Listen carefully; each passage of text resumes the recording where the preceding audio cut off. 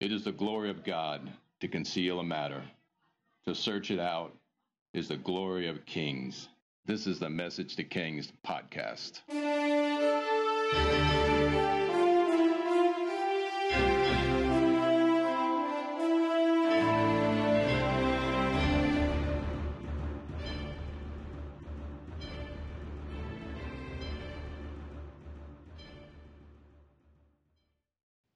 Episode 310, An Exorcism Gone Bad, and a Word for 2024. After Jesus, Peter, James, and John come down from the mountain, there was a large crowd. Now, this crowd was probably closer to Bethsaida, and later we find out Jesus ends up at Capernaum. We're in a territory of Israel now, and I don't imagine crowds follow Jesus to Mount Hermon. He probably left the other disciples to minister in Bethsaida, to care for the people, to pray for those in the town. But they run into a problem. They run into a demon they can't cast out. Mark 9:25 called it a deaf and dumb spirit. Luke 9:42 calls it an unclean spirit. Regardless, this was an exorcism gone wrong. Now, when you can't cast out a demon, you need greater authority. The first principle, basically, of deliverance is authority. The one with authority is the one who can command things to happen. The disciples, for whatever reason, didn't have enough authority over this demon, perhaps principality or whatever it was. Notice back when Jesus crossed the river, and the guy with legion with the thousands of demons in him, he didn't ask the disciples to do that one. So I think these guys ran into something a bit higher level, and it was tormenting everyone around them. And it was a bad witness too. The disciples couldn't do it. The sons of Sceva from the book of Acts, they had authority just by using Jesus' name, but not with greater level demons. These demons later, they were higher level, and for whatever reason, um, he just toyed with the disciples, this demon in the boy, and it's kind of an embarrassment. So when Jesus walks up, here we go, Mark 9:14. When they came to the other disciples, they saw a large crowd coming around them, the teachers of the law arguing with them. And as soon as all the people saw Jesus, they were overwhelmed with wonder and ran to greet him. "What are you arguing with them about?" he asked. A man in the crowd answered, "Teacher, I brought you my son, who is possessed by a spirit that has robbed him of speech. Whenever it seizes him, it throws him to the ground. He foams at the mouth, gnashes his teeth, and becomes rigid. I asked your disciples to drive out the spirit, but they could not." It almost like sounds like an epileptic possum to me. Like, you think about it, it's like, if you ever ran into a possum and you try to like shoo it away, it acts dead and foams at the mouth. Those creatures are nasty. They grind their teeth, they foam, you can even hit them with a bat and they play dead and they act rigid. So I'm going to call this a possum spirit just for reference, but check out how Jesus reacted. Matthew 17:17. "You unbelieving and perverse generation." Jesus replied, "How long shall I stay with you? How long shall I put up with you?" Jesus' response deserves a discussion here. It seems quite frustrating, right? Like, he just saw in the spirit a new generation of fearless believers. In the previous episode, there was the transfiguration. Moses and Elijah are talking. There's the new law they're discussing, a new fire, a new authority. Jesus is looking ahead. He's now speaking of the cross and being raised from the dead. He's frustrated with his disciples, not because of their actions, but more the limitation of the old law and his authority. And this is why he looks at these guys with the sort of holy frustration. He's upset with his church because they have no authority like it should. He's frustrated by the timeline imposed upon them. Why? Because he's looking ahead to a time when the church and his believers will be the most powerful force on the earth. Mark 9:19. "You unbelieving generation," Jesus replied, "how long shall I be with you? How long shall I put up with you? Bring the boy to me. So they brought him, and when the spirit saw Jesus, it immediately threw the boy into convulsion. He fell to the ground and rolled around, foaming at the mouth. Jesus asked the boy's father, "How long has he been like this?" "From childhood," he answered, "and it's often thrown him into a fire or water to kill him. But if you can do anything, take pity on us and help us." "If you can," Jesus said, "everything is possible for one who believes." Notice the irritation again. If you can. You want to hear what confusion sounds like? Check out the next verse. Mark 9:24. Immediately the boy's father exclaimed, "I do believe. Help me to overcome my unbelief." When Jesus saw that a crowd was running to the scene, he rebuked the impure spirit. "You deaf and mute spirit," he said, "I command you, come out of him and never enter him again." The spirit shrieked, convulsed him violently, and came out. The boy looked so much like a corpse that many said he's dead. But Jesus took him by the hand and lifted him to his feet, and he stood up. Epileptic possum spirit no more.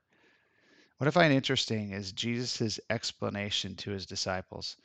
Mark 9:28. After Jesus had gone indoors, his disciples asked him privately, "Why couldn't we drive it out?" He replied, "This kind can only come out by prayer and fasting."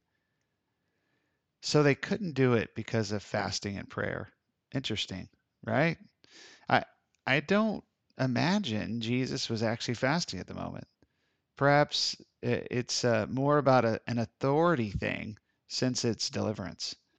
Jesus technically gained his authority. He's always had it, but he fully God and fully man. He achieved a measure of authority over the devil when he resisted him in the wilderness. Jesus' authority is really never in question, regardless.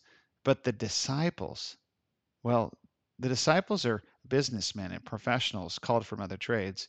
They only have authority given by Jesus. But there is a level of authority that they will gain when they fast and pray and wait at Pentecost. It's obvious. The disciples will gain this authority. After all, Peter will raise Tabitha from the dead in the book of Acts. Resurrection is way greater than exorcism.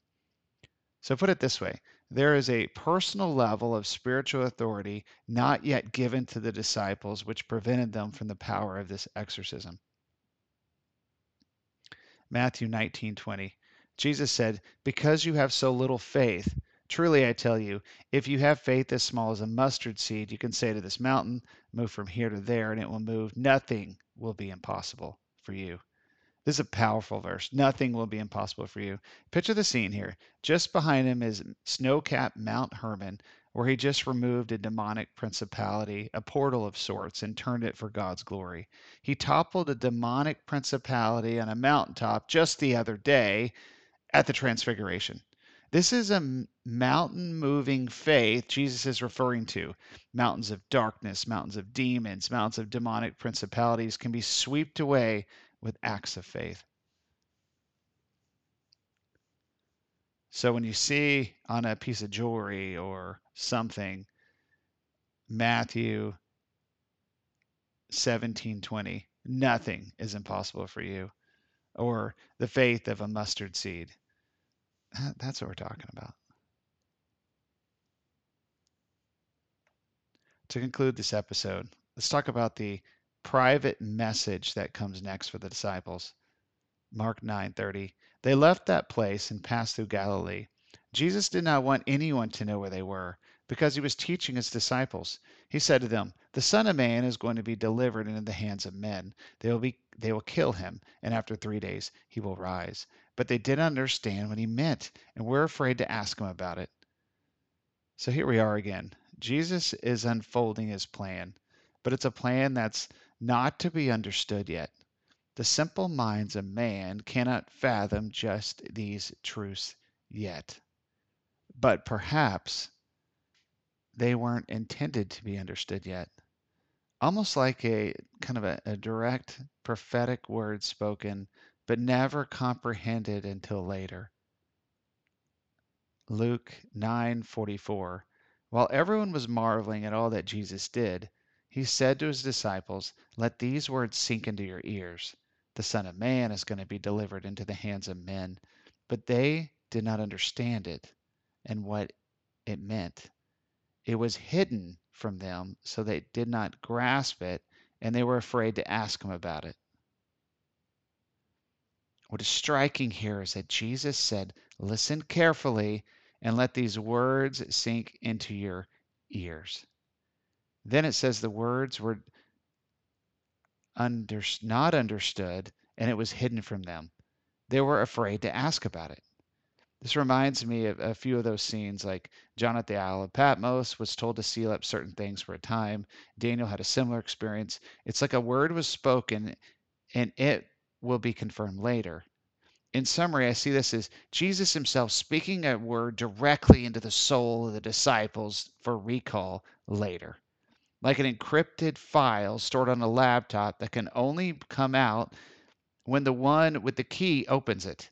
In this case, it's the Holy Spirit that will bring back everything to their mind, to the believers to call upon, to document, to build upon the teachings of Jesus that will fuel and unpack for the rest of their lives. So think with me. Many of us are at a crossroads in life. 2024 is going to be an interesting year. And I just wonder if God is going to recall a lot of things stored deep in our souls for such a time as this.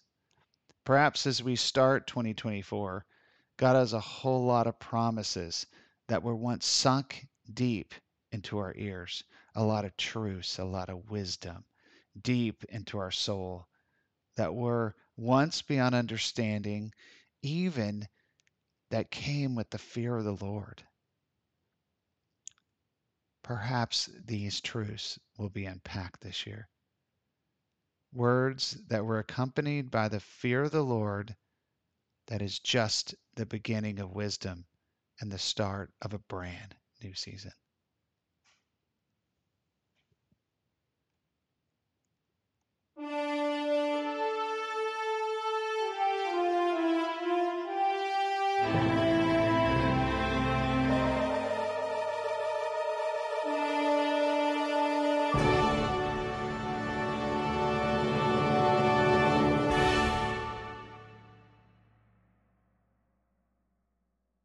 Thanks for joining us for this episode of Message to Kings. Feel free to check out the website, messagetokings.com, or if you want to chat or connect with us, email us at messagetokings@gmail.com.